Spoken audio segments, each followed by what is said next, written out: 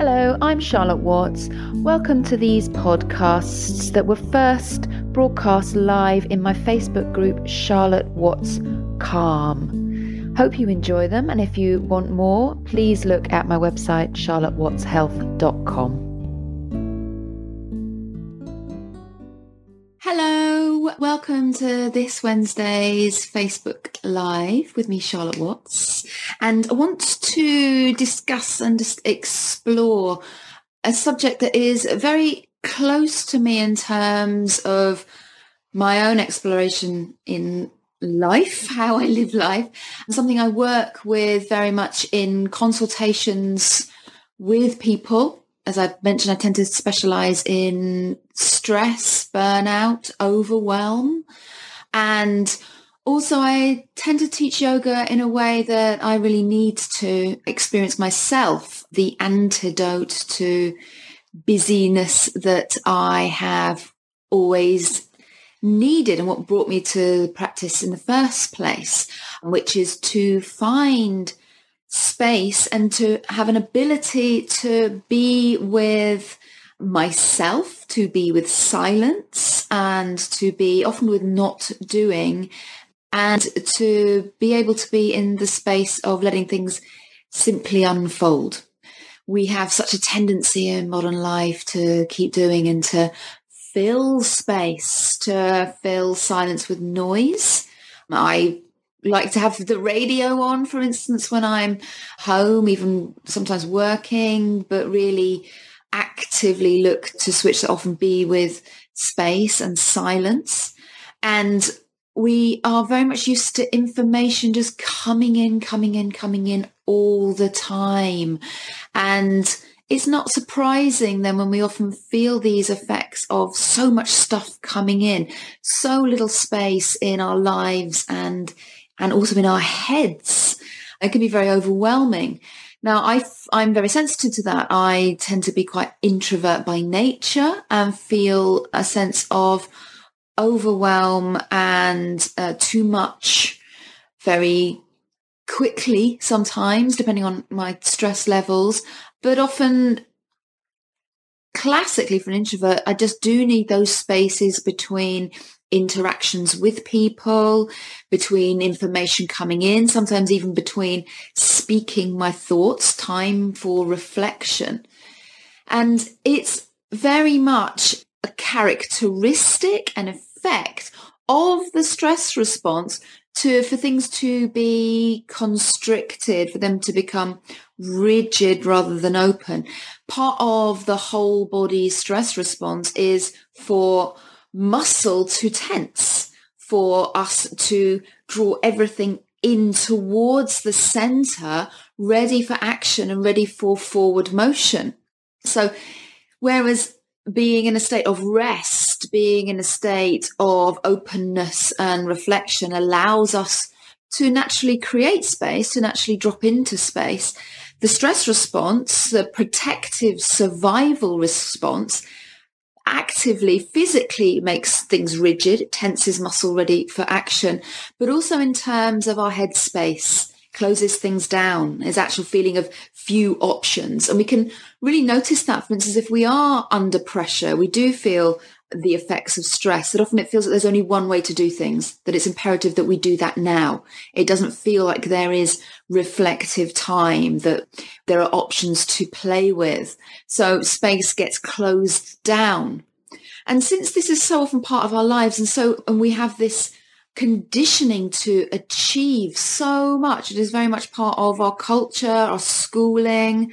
For many people, that is their work situation. How much can you get done in a ridiculously long day for many people? And many people are kind of doing the jobs of more than one person. That space is something that needs to be really honored and respected as something that we find, something that we create for ourselves and that we drop back into. And one of the most obvious places for space that we would work with, say in yoga and mindfulness, in any conscious pursuit, is that place where the body and mind are always wanting to find space anyway. And that is the exhalation, the out breath is space. It is by nature releasing. The inhalation is there to gather energy in, to gather in resources, and the exhalation balances us over to let go. So on every exhalation, potentially, we are letting go, we are releasing. The choice that we always have is whether we're conscious of that. And the breath is like many autonomic processes, many involuntary processes that when it's watched, when it's observed, it changes. It used to be believed that we had no control over these involuntary processes at all, but loads of research, particularly into yogis and breath, have shown that we do have the capacity to change, to manipulate these autonomic processes. We can slow our heart rate down by paying attention and, yes, some simple tools, but as much as anything, consciousness.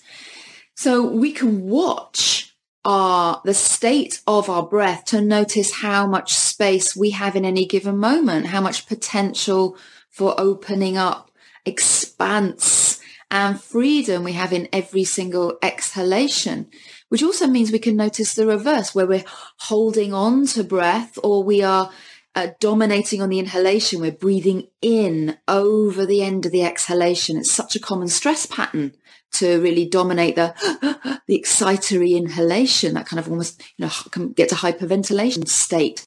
We can notice that we can make space. It is available to us. It is not something we need to make. It is there. And just noticing the end of the out-breath, the potential for us to go right to the end conclusion for the out-breath, not to force it, we don't have to make longer exhalations, but we can just notice where it is we can let go. And often that's letting go around here. It can be, this area can be the heart, that can be metaphorical, it can be actual in terms of letting go of muscles around here, even massaging this area, letting go in the diaphragm and letting go so that we can drop down space into the belly. We can start to let everything drop down from the shoulders, so that rigidity, lack of space we have up into the shoulders and the ears, which is physically part of the stress response to keep us energized, we can start to release down. And it's then that we can start to find space between thoughts. One of the things that's really characteristic of going into any kind of heightened state, hypervigilance, that's scanning our environment to check that we're okay, is that it has continual input. We're looking for information to be coming in all the time, and we can get stuck in that mode. And even when it seems that our mind is most racing, that the monkeys are most chattery, there are still spaces between thoughts, and looking for the spaces and noticing where they are mean we have the opportunity to open them up. And this can start to really make us feel that there is that potential to come down if we're looking for space in quite a heightened state of anxiety. And then there's the actual consciousness of making space through life, a more mindful way of living, if you like. And that is to recognize that actually to fill our waking hours with as much to do as possible, to fill our mind with more stuff coming in, is actually exhausting. It's not what we were designed for. And a statistic I kind of like to roll out, because I think it's pretty kind of says it all, really, if you like, is that in the 14th century, your average person would have got the same amount coming into their brains in a lifetime as is in one day's edition of the New York Times. And our expectation for the amount of stuff we should have coming in, be it social media, be it knowing about the state of affairs across the whole world, our expectation of that is phenomenal. As part of, for me personally, as part of when I needed to recover from a burnout, from adrenal fatigue, from that sense of overload, was to really walk away from current affairs. And I have a very kind of strict boundaries around things like notifications coming in for social media, for having really good guidelines in place, and when I engage and when I don't engage. So there's definitely space, and not having more information coming in a certain time at night. We don't need any more.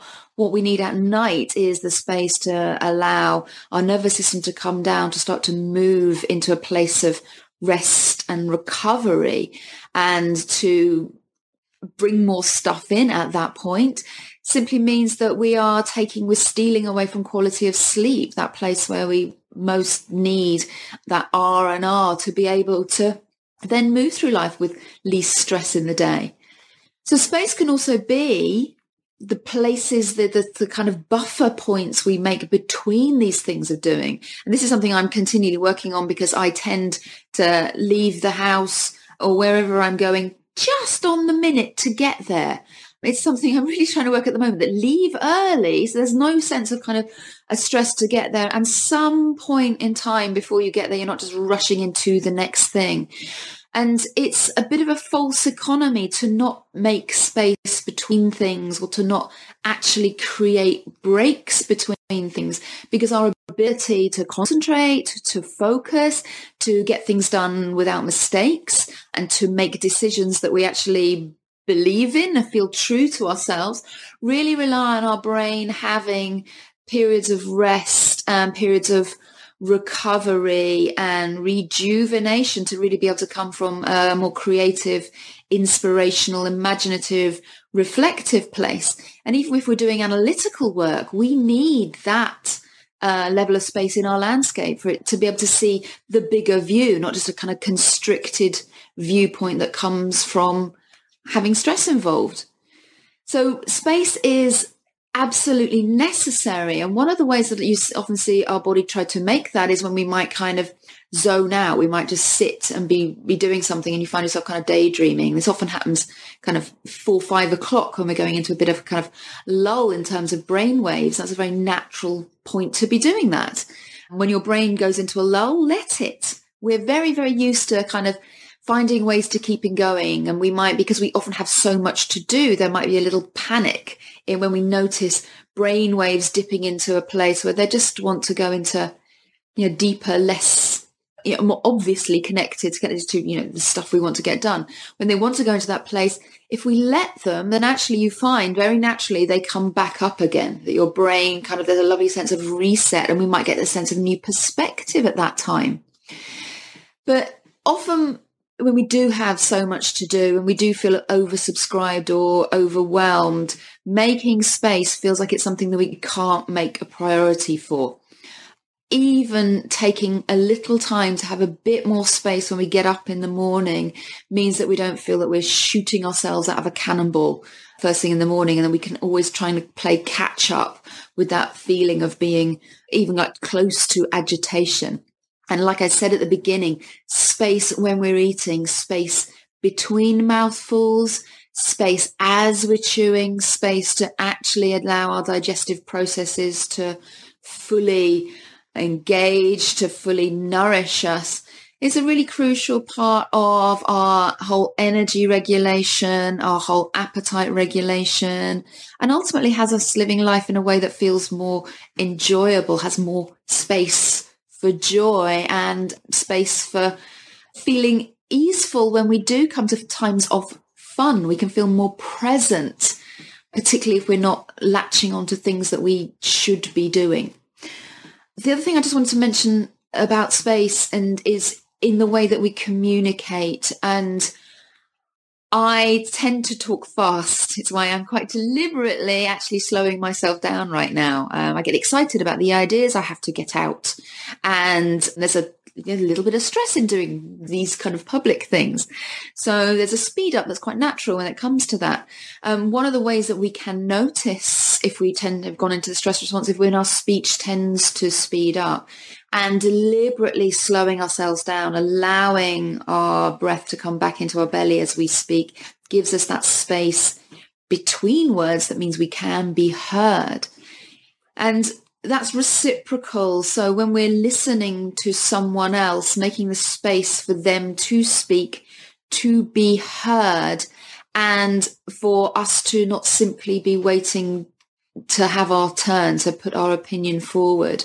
So when there's space in the communication that we have, giving and receiving, actually we can feel that we're heard, we're listened to, and everyone's not just trying to solve each other's problems, offer opinions, but really there's the space to feel that we are fully communicating. And that really gives us a sense of safety that allows a massive amount of calm in our lives. So I'd love to hear from you about the ways that you do create space in your life, if it's kind of like walking in nature, if it's just taking yourself away and sitting. It can be formal practices like meditation, but also informal ones where you might just sit and look out the window or read or whatever it is that really, gives you a sense of release and space in your whole body. So hopefully this is something that we can continue. It's a massive theme here within this group for me, particularly in this calming. I will add up the link to my Calm package just in case you haven't signed up to that, because there's a somatic yoga practice, a 40-minute moving meditation practice that is incredibly spacious. So it's slow and it takes its time. And if you're a yogi and are used to doing a fast practice and getting lots of stuff done in that, is also incredibly valuable to move to a practice, a complementary practice where it's very much about being with ourselves and the space that's opening up, so that even if that kind of pushes your buttons a bit, that's good. Meet your samskaras for yogis who will know what that is. And if you don't and would like to know, post a question, I will explain to you. But enjoy finding space in your life, and I'd love to hear any questions and comments from you. Take care.